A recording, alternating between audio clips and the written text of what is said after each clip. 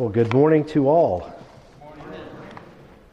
We are going to be concluding our series on Titus and concluding what we started in February, 3 series in a row on the pastoral epistles, 1 Timothy, 2 Timothy, and Titus. And so today is the last message we'll be bringing from that. Next week will be a Thanksgiving message, and then we'll be proceeding into Advent. When we planned earlier in this year to do these pastoral epistles back to back to back, we wanted to do this so that you could contemplate on the Word of God what our purpose is as believers in Jesus Christ. What our purpose is. And that is to make and mature disciples. That's what these 3 epistles that Paul penned, 2 to Timothy and 1 to Titus, really at its core is. That is the message. And so I hope you have been learning, and you can go back and listen to the messages as you have need of it. 1 Timothy taught us about the church and how we are to behave as the people of God. That we are the pillar and the buttress of truth. We are to proclaim the truth, and we are entrusted with the truth. And then 2 Timothy, when we went through that particular epistle, it was a study in discipleship, and we learned through analogy that it's like a race, like a relay race. And Paul was passing the gospel baton from himself to Timothy. And that we are to take that and we are to preach the word. We are to proclaim the good news of Jesus Christ. And then in Titus, we have this beloved short epistle. And Pastor Jake was talking about this last week, that the grace of God appeared. And because that grace of God has appeared and we have salvation in Jesus Christ, that we are to be godly and we are to do good works. So I've entitled this final message in Titus, Grace, Godliness, and Good Works. Grace, godliness, and good works. Now, that is the way God works in His economy. Grace is always first.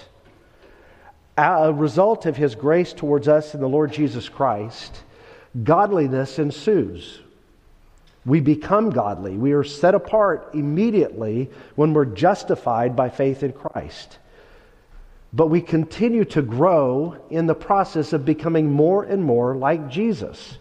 This is making and maturing disciples. And then good works come as a result of that. Of being saved, living godly, and then we do good works. It's not, we don't receive salvation because we do good works. It's not the opposite. But Paul in this passage is going to mix things up a little bit. We're going to talk about godliness first, then we're going to talk about grace, and then we're going to talk about good works. Well, as you've been following along in this study, you will know that Titus is on the island of Crete. It's the largest of the Greek isles. It's off to the south of Greece. And it wasn't a very good place to live. You saw in the actual text that Cretans are liars, they're evil beasts, they're lazy gluttons. But Polybius is a historian who captured the history of Crete. He adds another layer to this dimension of being just liars and evil beasts and lazy gluttons, as if that's not enough already. He said they were insubordinate. They were insurrectionists. They were murderers. This is a pagan culture, an island of city-states. And we look at the Old Testament or the New Testament, such as Crete here, and we go, man, they were bad people. Living in a pagan world. But I don't know that I have to point out to you that we're no different. Read the newspaper. Listen to the news. Listen to corruption in government. Listen to human trafficking. Listen, addictions, murder, abuse of every kind, bigotry, wars and rumors of wars. We live in a country, in a world that's really no different than Crete. We too have aspects about us that we're liars. We're lazy gluttons. We can be beastly, live like animals. And if we're honest, we know we're insubordinate as well. So we have this world that we live in. So as Francis Schaeffer would say, how are we to live? Now what? And Paul will pick that up. William Bennett, or Bill Bennett, has written a couple of books. The Moral Compass and one on virtue. The Moral Compass is a collection of short stories for a journey in life. In his final chapter, he asks some pointed questions. Who am I? Why am I here? What should I do? What is my destiny? And what does it all mean? Those are questions not just for Christians. Those are questions for everyone in the world. So where does the answer lie to these questions? The world would have you believe that you should follow the direction of Socrates. You know him, the Greek philosopher. He said, to know thyself is the beginning of wisdom. We hear today, be true to yourself. What is true to you is all that matters. The Bible warns us against this. The Proverbs say this in 16, verse 25. There is a way that seems right unto man, but its end is the way of death. Socrates doesn't give good advice. Proverbs goes on to say that the fear of the Lord is the beginning of wisdom, and the knowledge of the Holy One is insight. So the answers to the questions that Bill Bennett asks, the answers in the world, who am I? Why am I here? What is my purpose? What is my destiny? Can be found in Scripture alone. Any other way to answer those questions will lead you to death. And so we look to this epistle this morning to find answers to these questions. Paul is masterful when it comes to penning epistles that talk about doctrine, teaching, and duty, practice, or faith and practice. Or we'll say the indicative, the objective truth, and the imperative, what we're to do. And he's masterful at that, and he will pen that out for us this morning. This epistle to Titus has everything to do with the grace of God, godliness, and good works. And in these 3 chapters of this short epistle, he does something fabulous. He breaks it up into segments. Chapter 1 is really about practicing the faith, or what we believe, in the church. And chapter 2 has to do with the home. And third, now we look at the way we are to respond in the world. Well, let me pray for us and we will get on to this text this morning. Father in heaven, we do thank you for your word. We thank you that you have given it to us, that it is everything that we need for faith and practice, everything that we need for godliness. And so we do ask, Holy Spirit, that you will make this word known to us, illuminate our minds and our hearts, and implant the word within us that we might not only believe it, but we will live it out, that we will put it into practice, that our godliness would reflect Christ Jesus to the world around us, and that we would be your workmanship, created to do the good works that you ordained that we would walk in. In Christ's name, amen. So 4 points this morning out of this text. Number 1, remember a reminder of how to live in the world. How to live in the world. 2, remember what you once were. Remember what you once were. 3, remember who you are now. And then reminder of what we do now. Reminder of what we do now.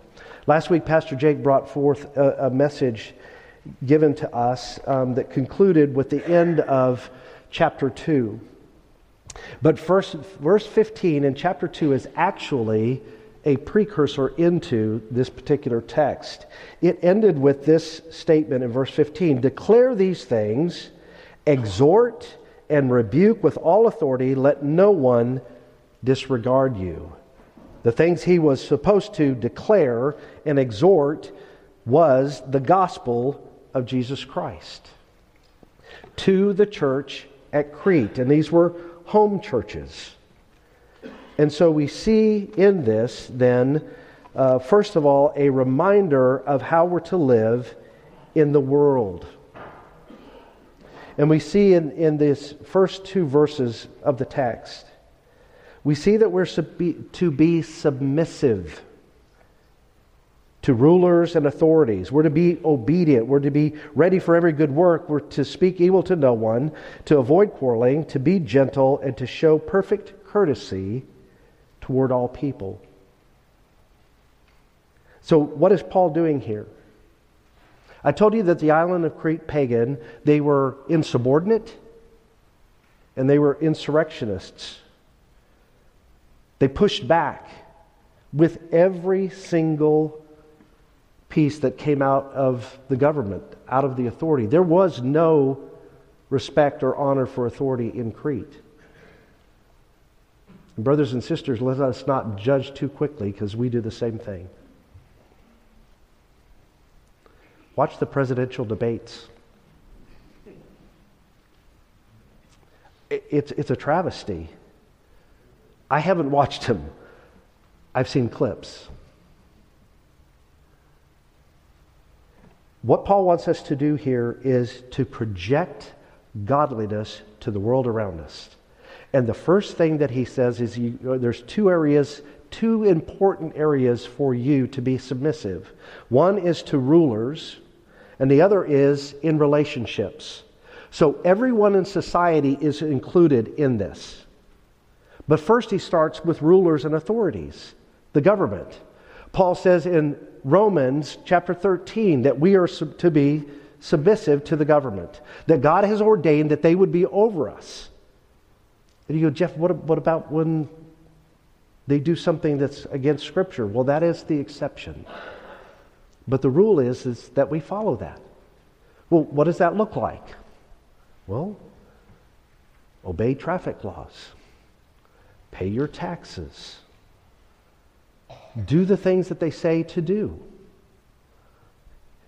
Divide your trash if you need to. Trash in one bin, recycle in another. It doesn't matter what you think about those things. We are to be law-abiding citizens. We are to obey authority. But here's what Paul knows. This is what God wants us to know.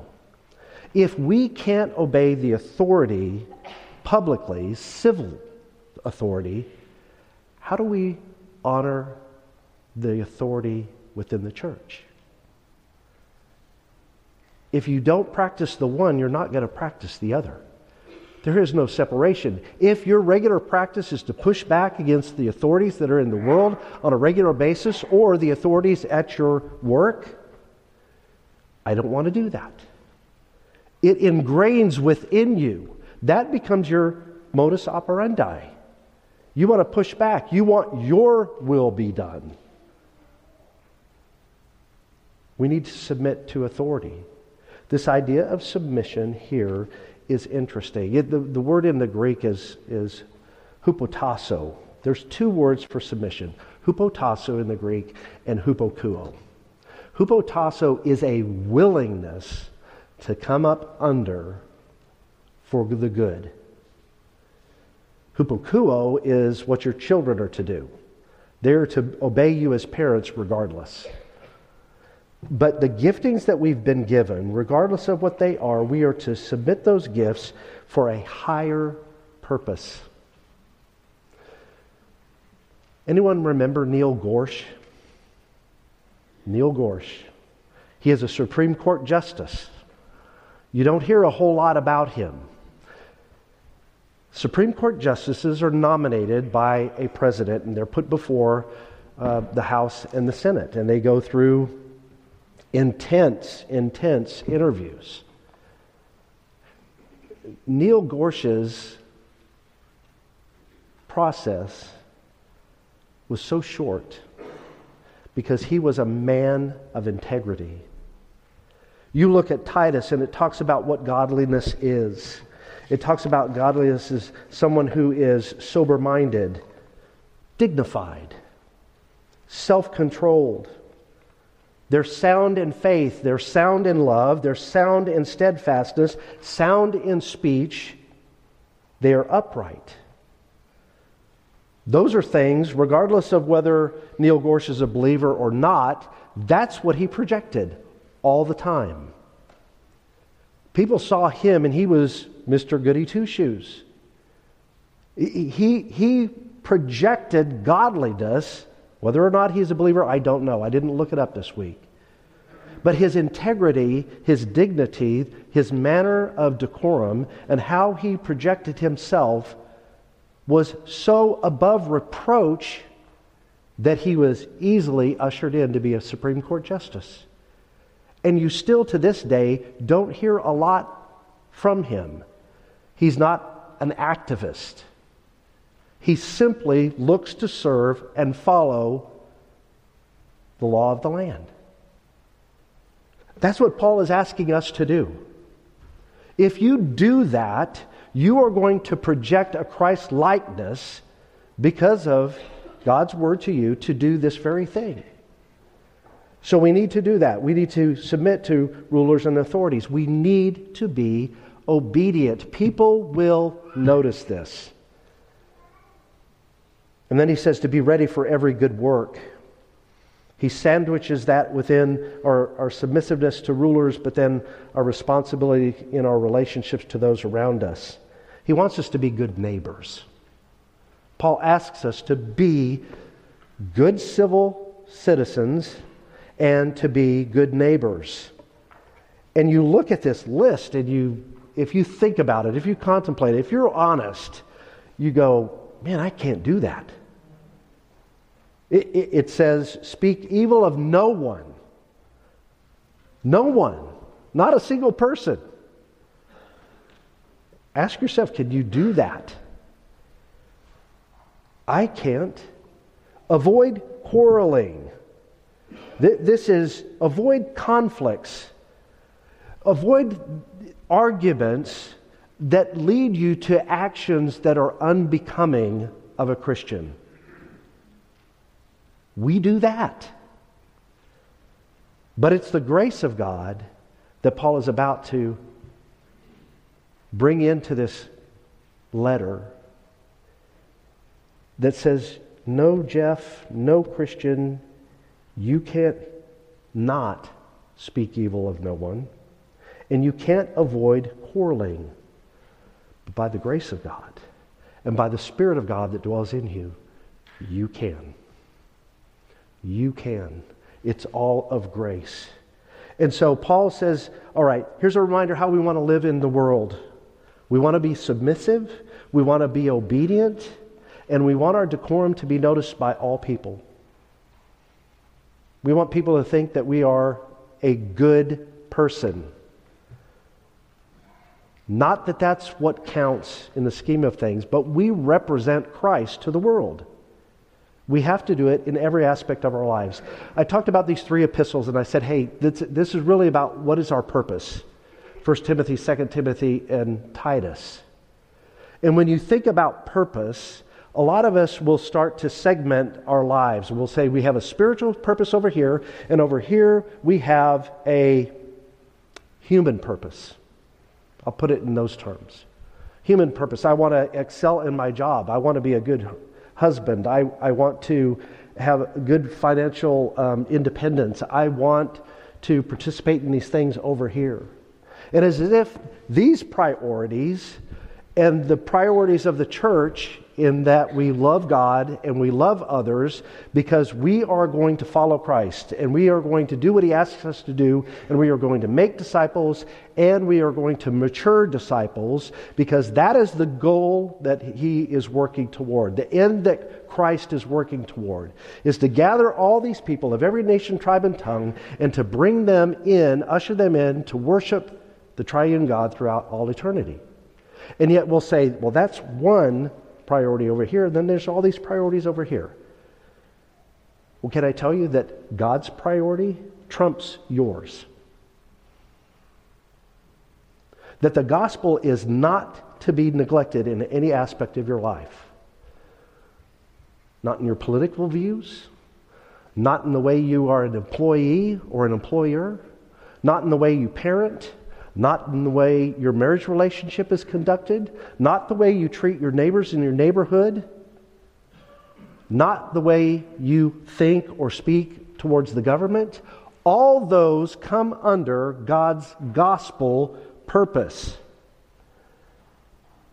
How many times have you looked at Facebook or you looked at some other social media and someone goes off? What do you think of that person? What do you think of them?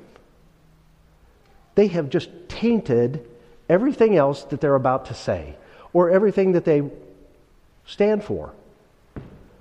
They may not be like that all the time, but in your eyes, they are. So what are you supposed to represent? What am I supposed to represent? Who am I supposed to look like? Who am I supposed to live like? Jesus. If I am doing things that don't measure up, it's not just a bad reflection on myself, on my wife, on my kids, my family, and everything else. It is a reflection on the Lord Jesus Christ. And if you're wanting to share the gospel, the thought that comes to mind for those you're going to share with, you hypocrite. That's a hard pill to swallow. So Paul is wanting us to see that our submissiveness to be a good citizen, to be a good neighbor, matters all the time. And so he said there's two motivations on why to be godly. And those two motivations is what you once were and what God has done. That's where he goes with the text. Remember what you once were. Paul says this in Ephesians chapter 2 better than anywhere else. But here he says it this way. He says, you were once foolish. You were disobedient. You were led astray. Slaves to various passions and pleasures, passing our days with malice and envy, hated by others and hating one another. He essentially does three categories here. He talks about what we once were, the evils in our minds, the evils of our pursuits, and the evils of our heart, of our minds. We're foolish. We look to everything else but the Word of God to direct us on how we are to live. We're foolish. We're disobedient. That means we cannot be persuaded. We're uncompliant. And we're led astray. We're deceived. That's what that word means. We think that our own way is the way to happiness. We think that we know best. Leave me alone. I am the captain of my soul. And yet, tragically, person after person that lives that way comes to ruin. So these are the evils of the minds, the thoughts that we have that make us think that we know best. We are a God unto ourselves. And then there's evil pursuits, passions, and pleasures. Look at the world. You see it all the time. There's a greed for money. There's a greed for fame. There's a greed for power. And then there is the pleasures. The lusts of the flesh, drunkenness, addictions, you name it. Put it in there. Those are the evil pursuits. So our thoughts are evil. That's where we once were. Our pursuits are evil. And then just the very evils of the heart. Jesus said it's not what goes into the man that defiles man, it's what comes out of the heart. Malice and envy and hate. You see that every day, don't you? In the world around you. You can go to social media, you can watch the news there as well. Oh, you believe that? And then the anger boils up. And you want to take it out on them. These are what we once were. These are what we're tempted to go back to. These are the things that we have to, on a regular basis, put those sins to death.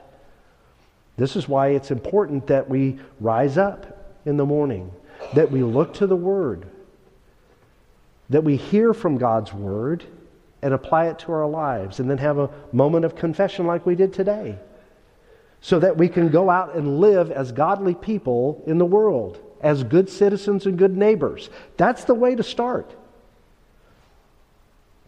Paul wants to remind you what you once were. We cannot forget that.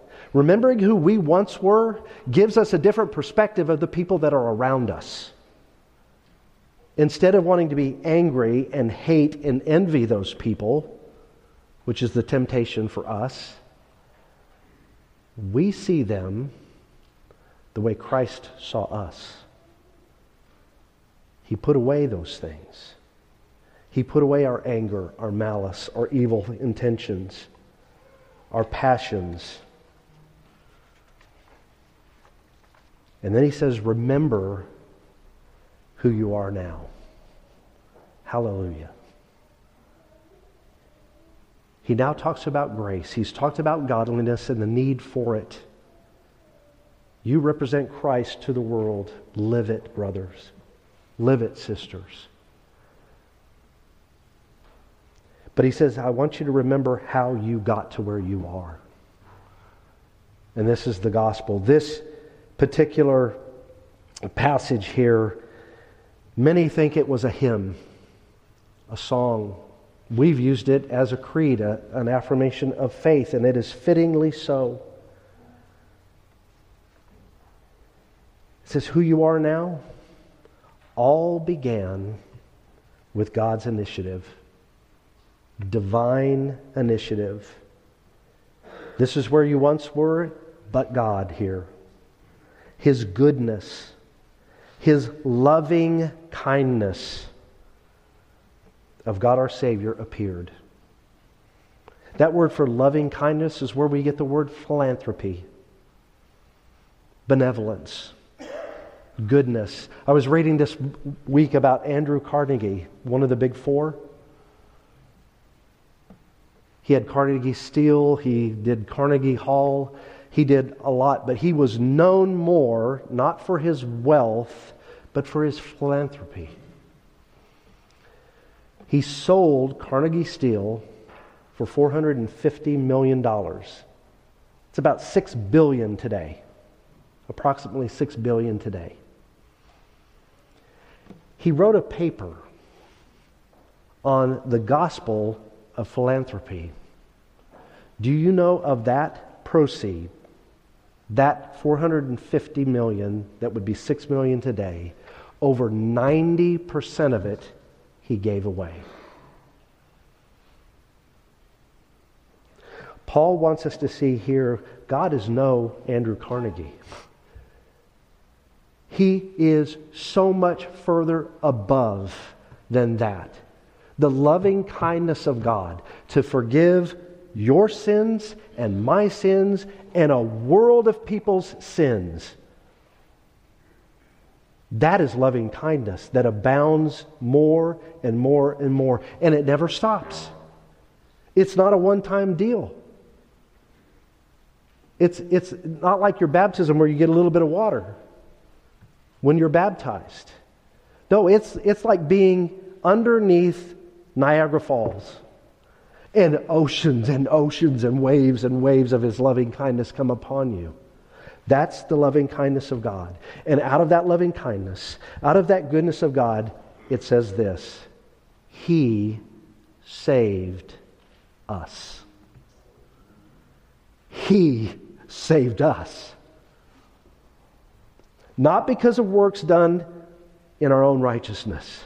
There is nothing in our hands we bring. Only to the cross we cling. You couldn't do enough good works for all eternity. What you cannot do, God did. He took the initiative, divine initiative, and He saved us. What was His divine motive? His mercy. It says, according to His own mercy. In Exodus, Moses asked God, show me your glory. And you know the story if you know Exodus. He made the time and the place. He stuck Moses in the cleft of the rock, and He covered him with His hand, and He passed by. And in that message that's given by God, it concludes with, I will have mercy on whom I have mercy. If you are a believer in Jesus Christ, it's because God took the initiative to save you because of His mercy. He was help for you, the helpless. But He does more. So we see His divine initiative. We see His divine motive. What was the divine means? What were the divine means? It says, by the washing of regeneration and the renewal of the Holy Spirit, whom He poured out on us richly through Jesus Christ our Savior. Regeneration. The new birth. The new life. That precedes faith. Ezekiel chapter 36 is so beautiful in that prophecy in the past of what God is going to do. It says, I'm going to sprinkle you with water. I'm going to wash you clean. I am going to remove your heart of stone, meaning it will not receive anything, and I'm going to give you a heart of flesh. I'm going to give you a heart like a beating heart, a living heart, and I'm going to write my law upon it. That is the work of the Holy Spirit. To renew us, to make us alive. And with that, the gift of faith comes as well. And we appropriate that. It is poured out on us richly through Christ Jesus. I want you to see that God saves us, Father, Son, and Holy Spirit. It is a triune act of God. And it is all based on His mercy and His means. What is the divine result? This is the beauty of grace. The divine result is we are justified by His grace. We are declared to be righteous. There's nothing righteous about us, brothers and sisters. Nothing at all. It's all the righteousness of Christ, from beginning to end. And it is all of grace. Jesus came, and we're going to be talking about the incarnation here for Advent. But Pastor Jake talked about this last week. His appearing, He came, He lived the life perfectly, the way you and I cannot. And then He went to the cross, and He died in our place. The penalty of sin, the wages of sin is death. But He set us free. He forgave us our iniquities, our trespasses, our sins, however you want to name it. He did it. And then there was the great exchange that took place. He said, I'm going to take your sin, sinner, and I'm going to give you my righteousness. That's half of the result. We are declared righteous before God. And then to the world. But wait, there's more. You are now an heir. Everything that's Christ's is yours as well. You are fellow heirs with Christ, according to the hope of eternal life. So remember who you are, Christian. You're a forgiven sinner. By His mercy and by His grace, you are declared righteous. You are an heir of His kingdom. And you will have eternal life. So doesn't that motivate you to want to live godly in the world? Don't you see that and go, look what He's done? If you've gone to some place, a department store or bought online, it doesn't matter, the clothing, and you put on brand new clothing and you look good, and you want to go out and go, look at me. Brothers and sisters, you've been clothed with the righteousness of Christ. There is not a garment in the world, it could be made out of gold, that doesn't look like that. We have His righteousness. We need to live lives that show that righteousness. And that comes through godly behavior. Not that we can do it on our own, but we do it through the power and the grace of the Holy Spirit that's within us. That's who we are now. So how then are we to live? We're to do good works. We're to do good works. What are good works? I'm going to paraphrase Charles Spurgeon to talk about good works here. Many of these things that I'm about to mention are not exclusive or not set apart from the gospel. That good works and the gospel go together. They're hand in glove all the way through. Spurgeon says this: works of charity, works of kindness and benevolence, works of piety, reverence, and holiness. These are the works that comply with the Ten Commandments. Okay, wait a minute, that's the law. We're not under the law. No, but if you take the Ten Commandments, you take the first 4, it tells us how we love God.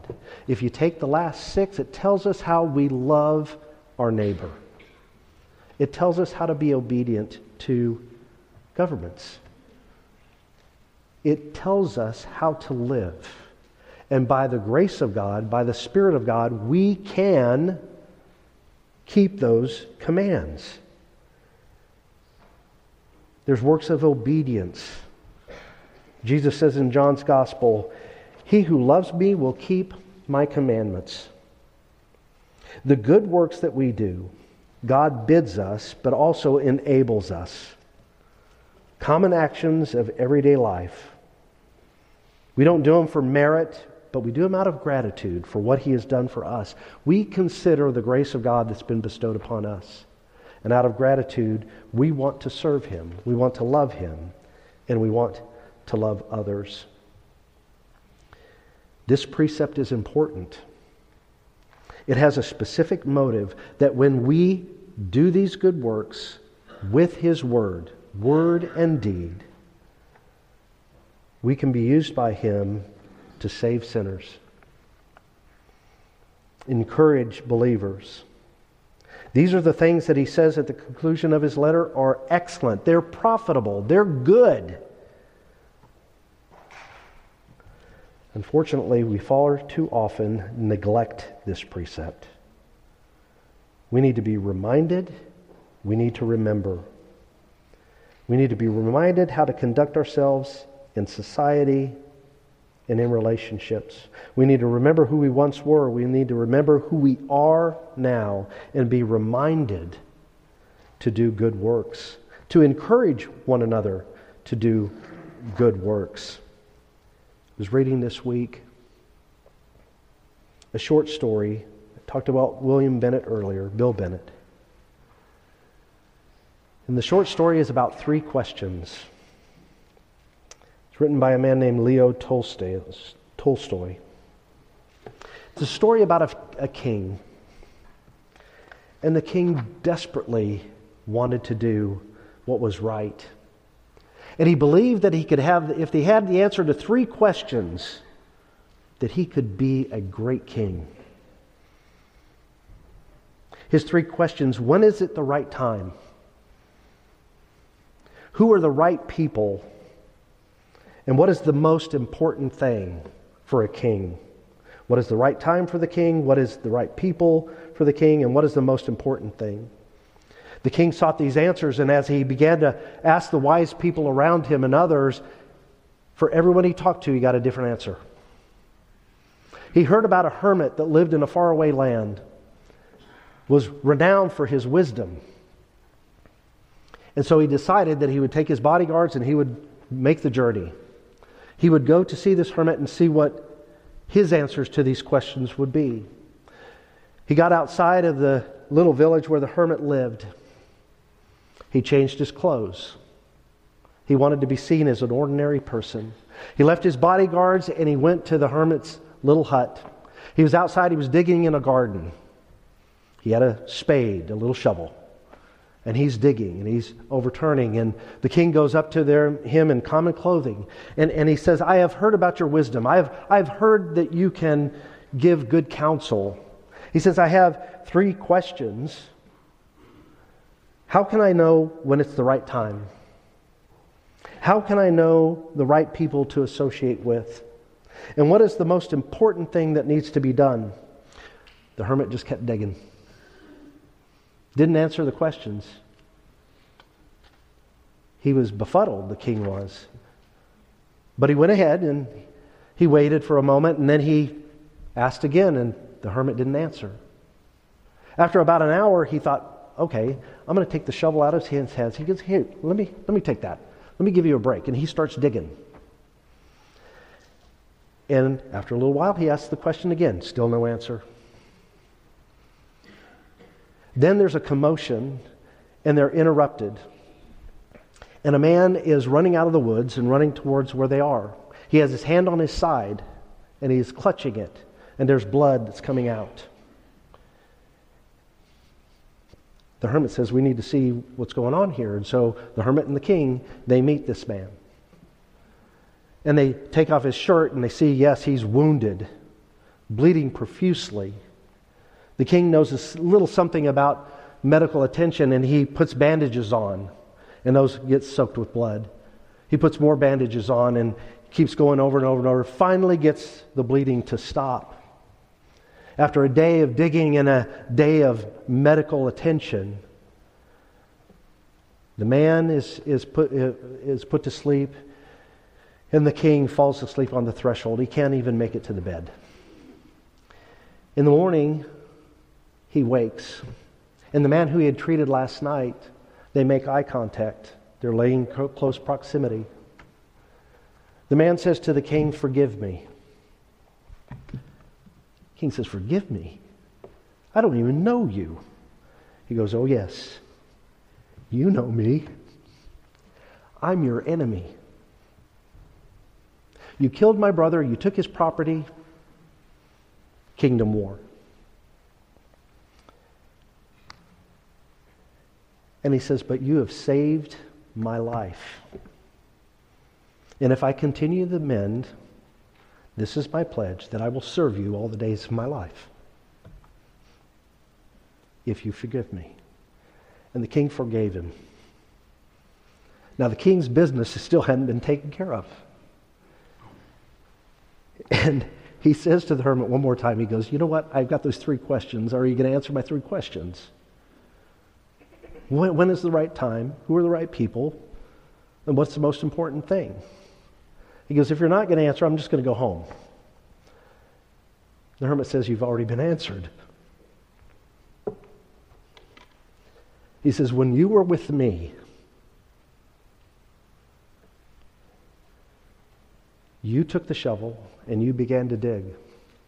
And because you began to dig, means you didn't leave. That man was stabbed by your bodyguards. They were trying to protect you. Had you gone back, that might have been you. You might have been killed. It was the right time for you to be with me. I was the right man. You then made me the most important thing by taking on my task, doing a good work for me. The right time was to be with me. It saved your life. The right person to be with was me. And you did a good work for me. Now, why do I tell you that? This whole story is because the gospel tells us that the right time to share the gospel is now. It's not later today. It is not tomorrow. It is not next week. The right time is now. Who is the right person? The one that's in front of you. The one that's beside you. The one that's behind you. Whomever you are in contact with. That is the right person. And what is the most important thing? The good news of Jesus Christ to be shared. That's our purpose. That's our pleasure. That should be our passion. So there's 3 questions that I've answered for each of us. The right time is now, sense of urgency to share the gospel. The right person is the people that God has put you in contact with. And the most important thing is to share that good news. Let us pray. Father in heaven, we do thank you so much for your goodness and grace towards us. You saved us not because of our own works, but because of your grace and because of your mercy. You have made us Christ-like. Oh Lord, would you, by your Spirit and by your power and by your grace, cause us to live godly lives that reflect yours, that mirror yours to the world around us. Would you help us to see that by submitting to ruling authorities, by being good neighbors, that is the right thing to do. It is the right time. It is in front of the right people. And it is the importance of sharing the gospel. Those are the good works that we are to be about. Help us to do that, we pray, all for your glory. In Jesus' name, amen.